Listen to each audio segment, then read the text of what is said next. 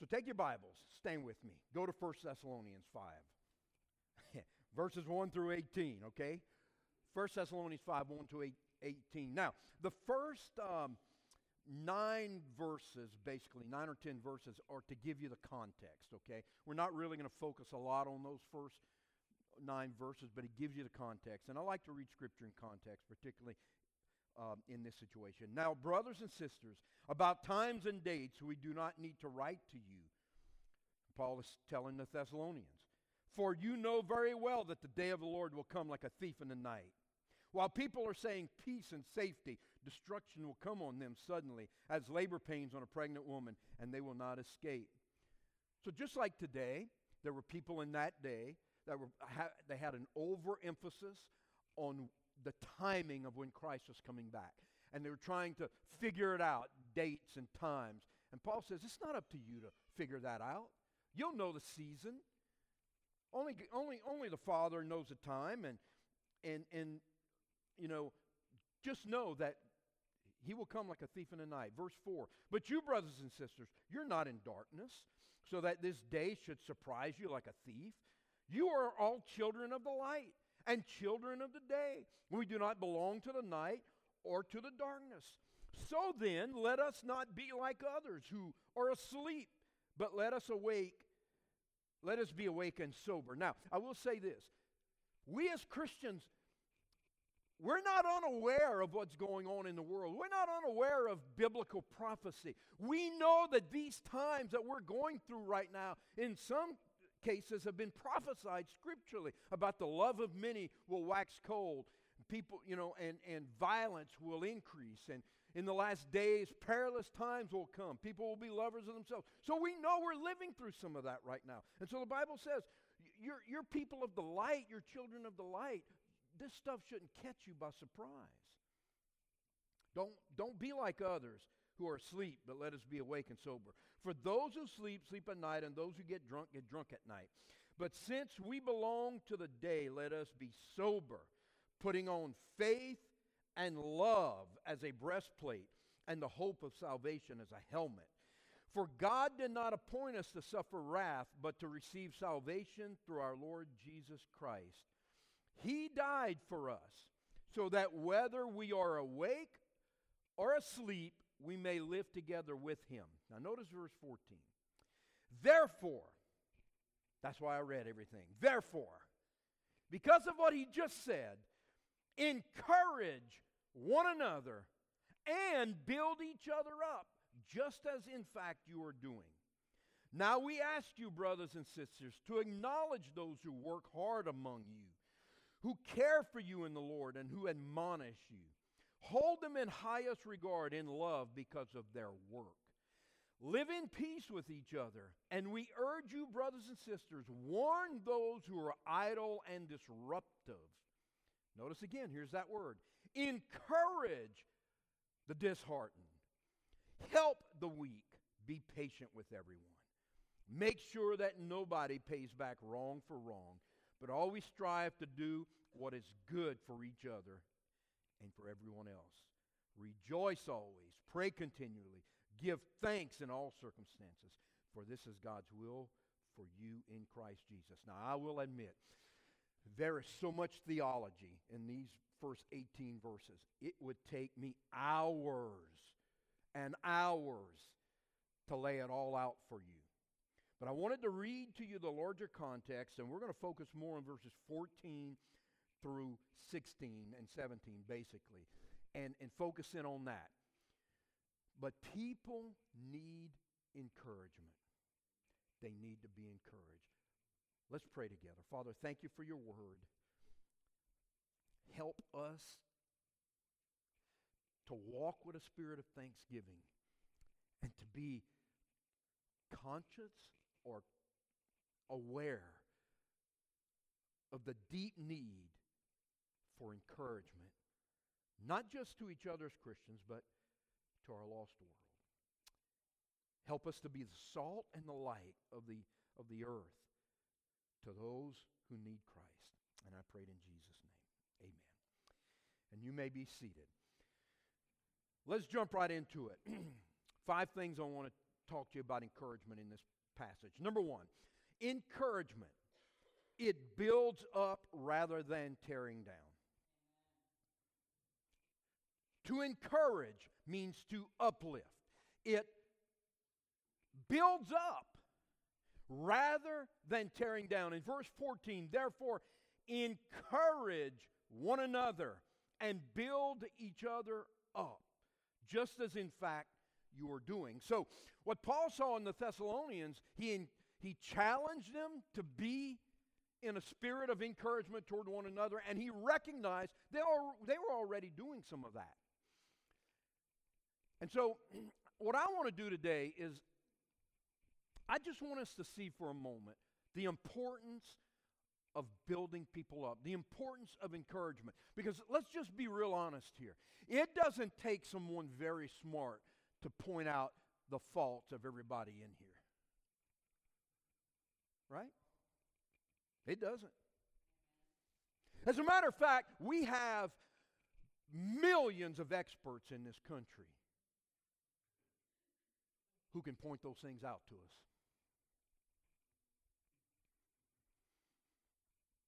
You know, it's amazing. It always concerned me when I saw some coaches coaching on just the negative, meaning correction. And that's good. You got to do it. You got to correct the bad technique. You got to correct, the bad play, whatever it might be. You've got to correct them, and you've got to coach them. But what I always thought about, great coaches do more than just correct. They also recognize when you do it right, and they encourage you. And you often hear stuff like, "Attaboy, that's what I'm talking about. That's the way you ought to do it." And coaching, that's what coaching is. True good coaching is encouraging. It's not just pointing out the negative, because anybody can do that. It takes no gift, it takes no heart, it takes no ability to point out everybody's negatives. As a matter of fact, I call that the unspiritual gift of criticism. Anybody can do it. But true biblical encouragement builds people up rather than tearing down. It looks for not so much the positive, but it looks for what God has created in you that He can use. And it fuels that, and we'll talk about that here in just a moment. But it says here in verse 11, I encourage you therefore encourage one another and build each other up. The world is invested in tearing us down. You know, we've got something right now called the cancel culture. And they love going through social media, looking for anything that they can find that anybody has ever said, that when they may have said it may have been okay culturally, but all of a sudden now it's become taboo in the culture. And so therefore, because you said something years ago, or you believed something years ago, but maybe you've changed since then, but you've got to be canceled from society, that you're a bad person, you're a horrible person. That's what this world is doing. And we have an opportunity right now as Christians to come into that vacuum where the culture is saying, you're horrible, you're nothing, we want to throw you away, get out of society, you don't belong here. And that's where Christians can come in with the light of the gospel and say, whoa, hold up, let me tell you something. You're not trash. God has a plan for your life. And if you'll follow Him and live for Him, God will do amazing things for you, like the song in the blessing talked about. People are looking to be built up, and they need that rather than tearing down. Encouragement. Number 2, encouragement. It energizes those in spiritual leadership. Now, it's more than just spiritual leadership, but I only had so much space, so it energizes those in spiritual leadership. It says in verse 12, now we ask you, brothers and sisters, to acknowledge those who work hard among you, who care for you in the Lord, and who admonish you. Now, it's talking about some of the heavy lifters spiritually. Now, not all heavy lifters look the same. Not all of them are the preachers or the singers or what have you. A lot of times they're the people cleaning the kitchen and in the nursery and in children's church. And they do it day in and day out, week in and week out, without any fanfare. and they serve and they work and they do the hard work and they do it behind the scenes, and nobody ever knows that they've done it unless they're there. And the Bible says here to acknowledge those who work hard among you and care for you in the Lord and who admonish you. Hold them in the highest regard in love because of their work. You know, one time we were recognizing someone in our church for doing something, and I had some pushback on that from somebody saying, well, what, are we glorifying God or are we glorifying people? And I said, we're glorifying God. We're not glorifying people, but we're acknowledging that God is working through that person in extraordinary ways, and that's scriptural. There's nothing wrong with that. And it energizes those in spiritual leadership. You don't believe me? Look at what Hebrews 13:17 says, talking about pastors who are overseers. And it says here, have confidence in your leaders and submit to their leadership or their authority because, listen, they keep watch over you. And in some versions it says they watch out for your souls as those who must give an account. Those of us who are in spiritual leadership don't do it because we get joy out of that. We do it because we have to give an account. We have a stricter judgment. The Bible says teachers will be judged for what they say and how they apply what they're telling other people, you know, how they apply it into their life. And it says they keep watch out for those who must give an account. Do this so that their work will be a joy, not a burden, for that would be of no benefit to you. It energizes leadership. It energizes. You want to know why I'm so fired up on Sunday mornings? Because I have a church full of encouraging people that are encouraging me. And it gives me some energy. It hasn't always been that way. But it's been that way for years now. And I can't tell you, it's like the lifeblood of leadership and servanthood when you know that people are encouraging you, sort of like the geese. You know the story of the geese. Did I tell that illustration in here last week? I think I told it somewhere. I don't remember if I told it to my Sunday school class or if I told it in here. If I told it in here, well, listen to it again, okay? Did you ever see geese flying in V formation? Now, when I lived in central Louisiana, south central Louisiana, they'd come by the millions over your house. And years ago, I was in the front yard here, and I haven't heard them much here in Florida, but they'd fly over you. I mean, this would happen for weeks and weeks and weeks, and you hear, you just hear that all day long, and you look up, and there are V formations everywhere, going and coming and moving and going into the rice fields there in South Louisiana. So one day I was in the front yard doing some yard work, and I could hear this, and so I heard it for about a week, and I kept looking up in the sky thinking it was a goose. It was actually my oldest daughter practicing her clarinet. But, yeah, it was. That's how it sounded to me. Hey, at least she was trying. And she could play it eventually, but anyway, the geese fly in a V formation. And if you notice, what they do is they take turns. And the one that's at the front, catching the wind and breaking the wind and all of that, after a while, it leaves the front line, goes to the back, got to rest for a little bit. And, you know, it's flying on the air, on the draft of the others, and then somebody else takes the leadership for a little while. And all the other geese, all that racket you hear is them encouraging each other, honking at each other, telling the ones in front of them, you can do it, you can do it. One of the reasons they're doing that is because, like, I'm tired of leading for right now. You keep doing it, man. I'm enjoying flying, you know, and catching your wind back here. You know. And then they keep on doing it, and they encourage each other as they go forward. You know, hopefully we're smarter than geese, and we can learn a lesson from them.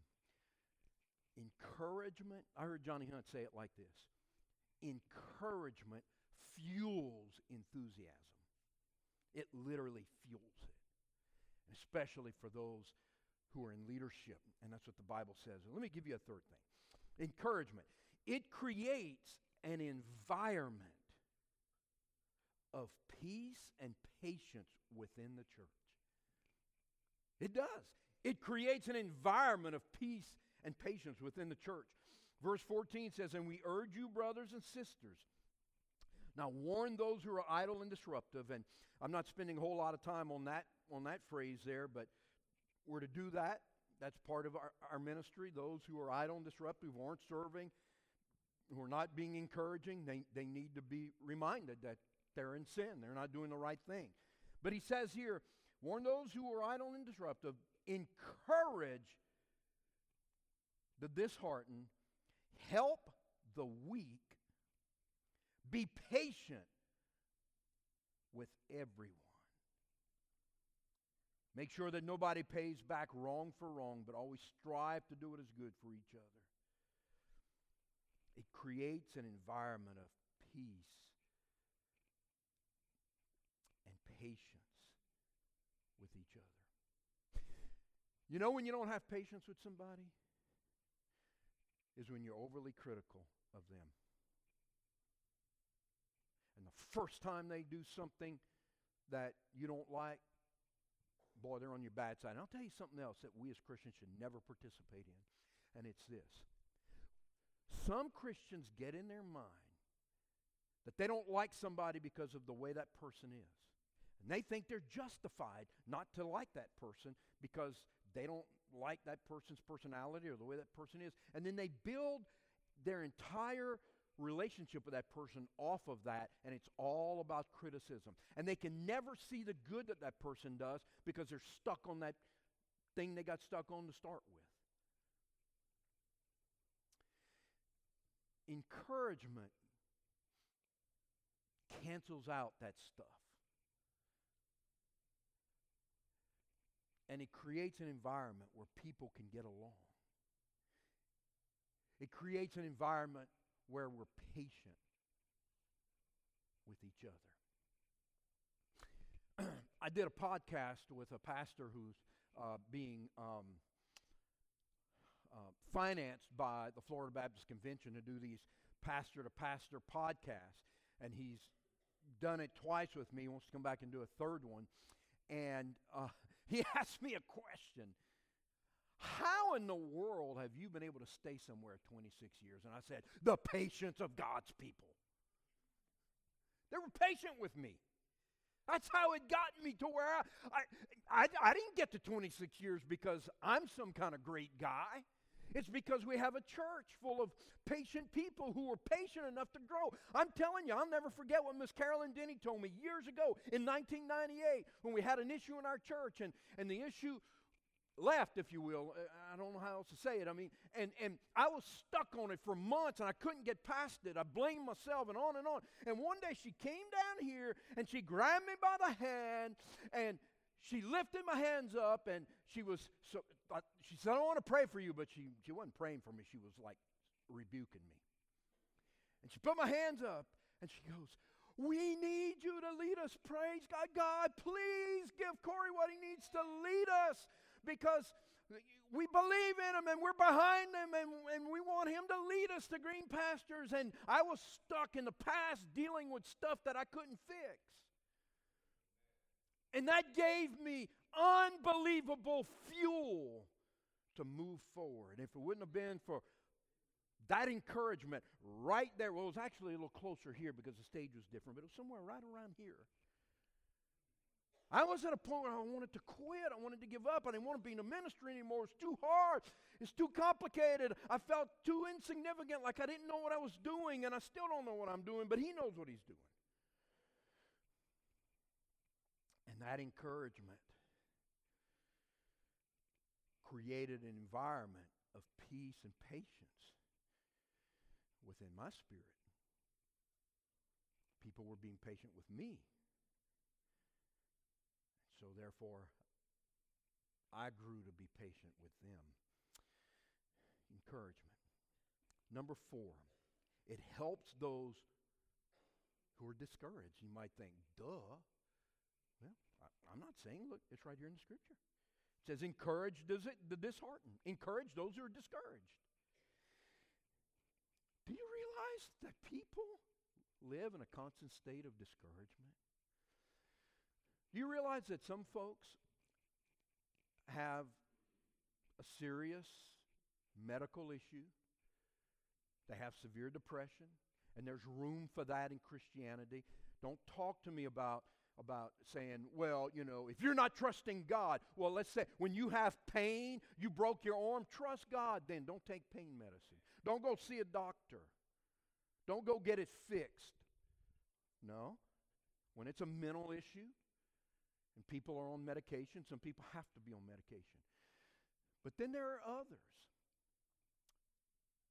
who go through momentary times of depression, and it's really what we call discouragement. And what they need, the medicine they need,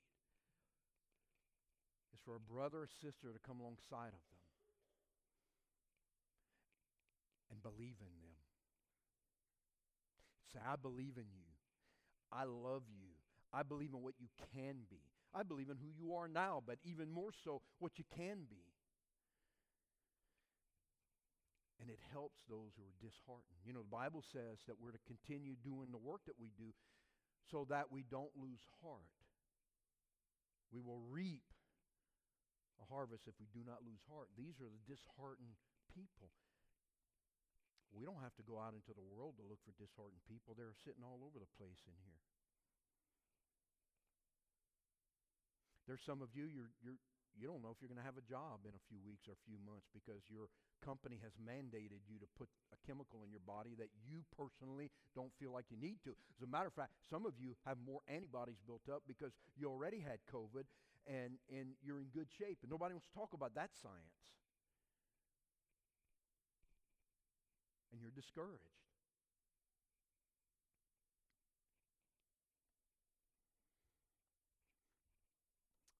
So when we encourage, it gives instant relief to those who are discouraged.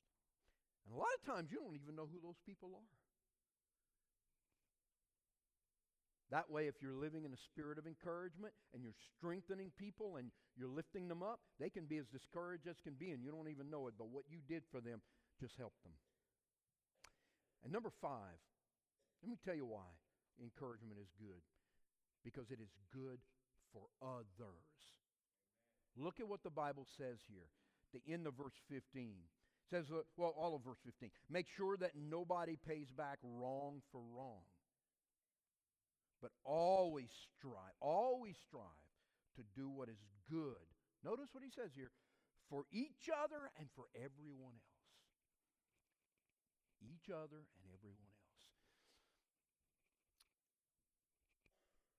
To be an encourager is a good thing. That's not very profound. Well, the Bible says this, to him who knows to do good and does not do it, to him it is sin.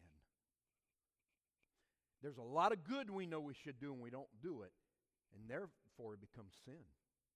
The sin of omission.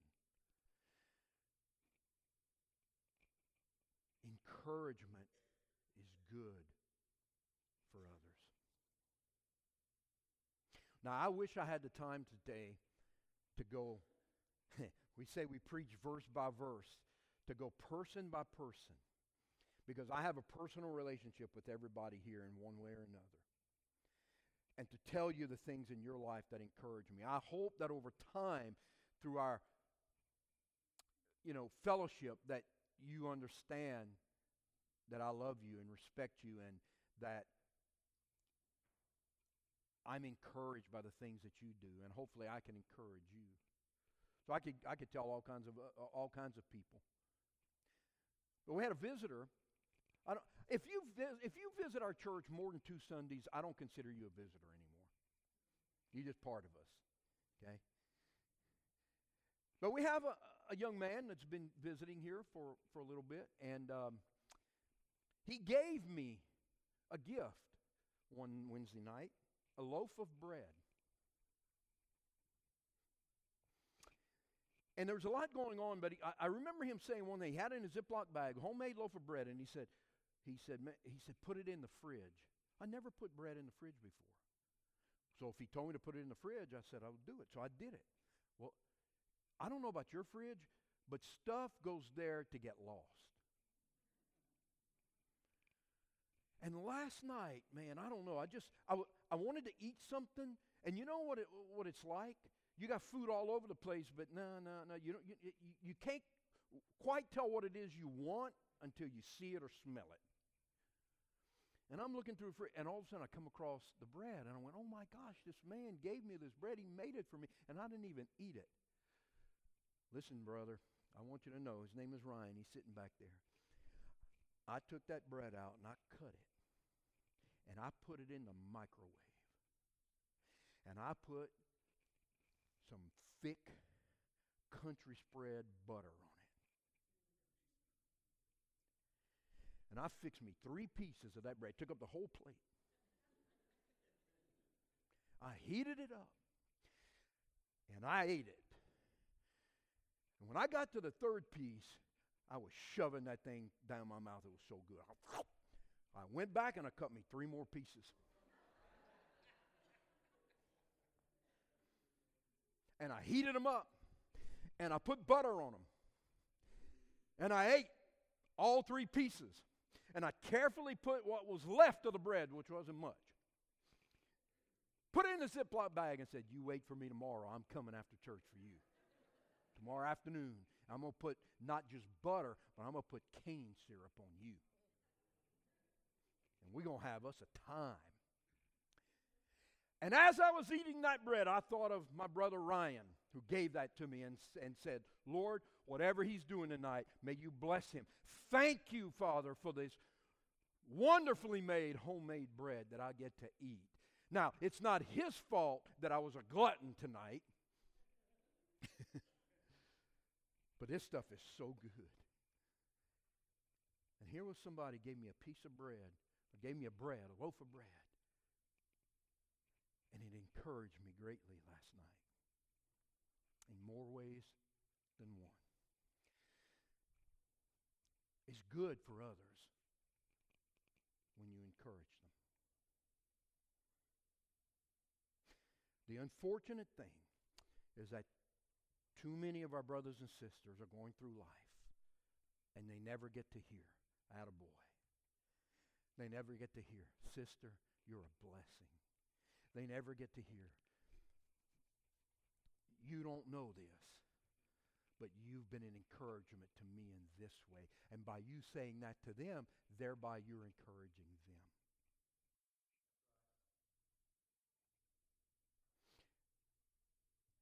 And I just thought about it. I am the recipient. Because though Jesus is the true shepherd of the church, he's the chief shepherd, I am his shepherd under him.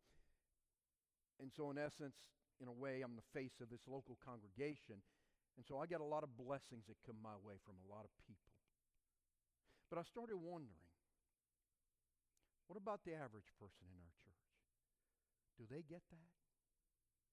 Does anybody ever do nice things for them? Does anybody ever say, man, God used you to help me? And that's what I want to do today. I want to do something today that I very seldom have done. Probably been 10, 15 years since I've ever asked our congregation to do. But I'm going to be bold, and I'm going to ask you to do something in just a moment. I'm going to ask everybody in this place, you can go ahead with it, everybody in this place, to make a move during the invitation. Now, you know me. I don't believe in manipulation. I don't believe in any of that stuff.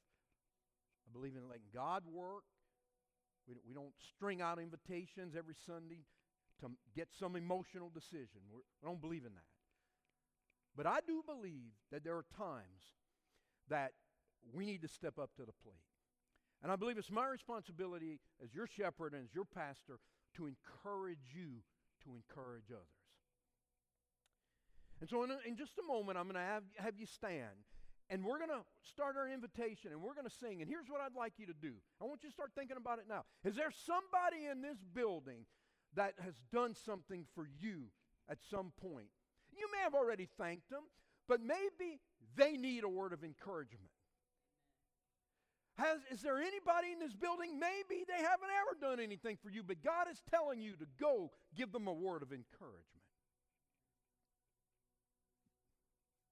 Now, don't start off like this. Now, look, I want you to know I didn't like you at first. They don't need to know that.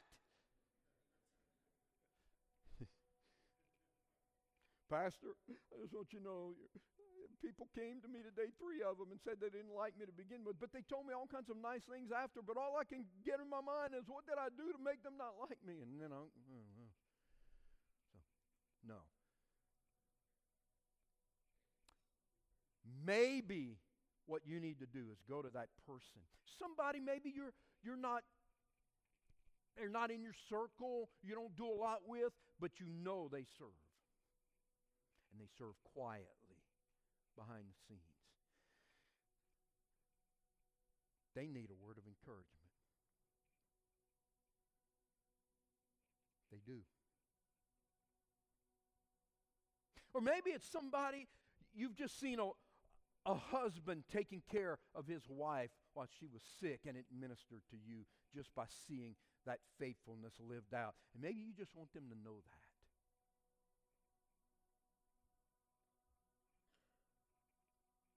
Or maybe when you were coming to park in a spot and someone else was there first and they let you park in that spot.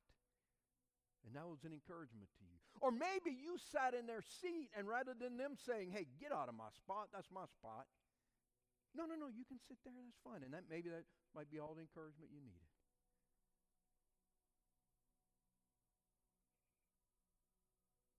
Well, I'm just not that kind of person, Brother Corey. I'm just not a person of words. I get that. I understand that. But there are times that words need to be spoken. And they need to be said. And far too often, the only time that words are spoken are bad words between people. Let me tell you one other thing, too. I'm a firm believer that people should be able to go to their funeral before they die. I really believe that. I think a few years ago, y'all did a celebration for me and all of that for so many years being pastor here and all of that, and I'm like, it's like going to my funeral, I said. Pretty good deal here. Everybody ought to have that. And maybe, instead of going to their funeral one day and say, so-and-so, man, they did this for me and it really meant so much to me. I never got a chance to tell them. Well, take the opportunity and start right here with your church family. People need encouragement. And encouragement fuels enthusiasm, faithfulness, obedience. It fuels keeping on and keeping on and keeping on. It really does. Would you stand with me this morning?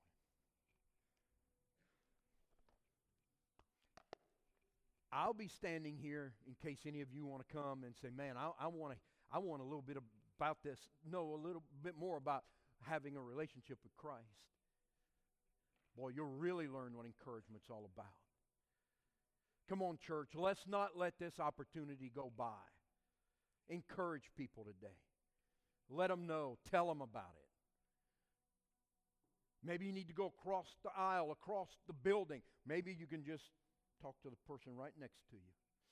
It might start with your own family.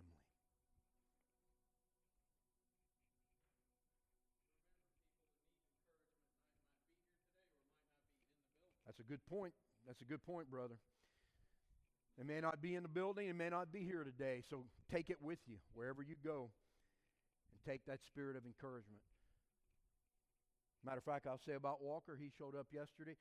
If you notice the hallway, all got painted. It's hard to tell the difference because it used to be coffee color, now it's gray. It matches fellowship hall. Did it all day yesterday. Took the whole day and did it. Did a great job. We're preparing for our carpet to be changed. A lot of people are going to put in a lot of work in that Thank you. Your blessing. Let's pray. Father, I pray that we would be obedient to you today and we just wouldn't stay in our spot and not encourage the person you're telling us to do that to. A kind word. A word that might lift them from despair and disheartenment to a place of encouragement today.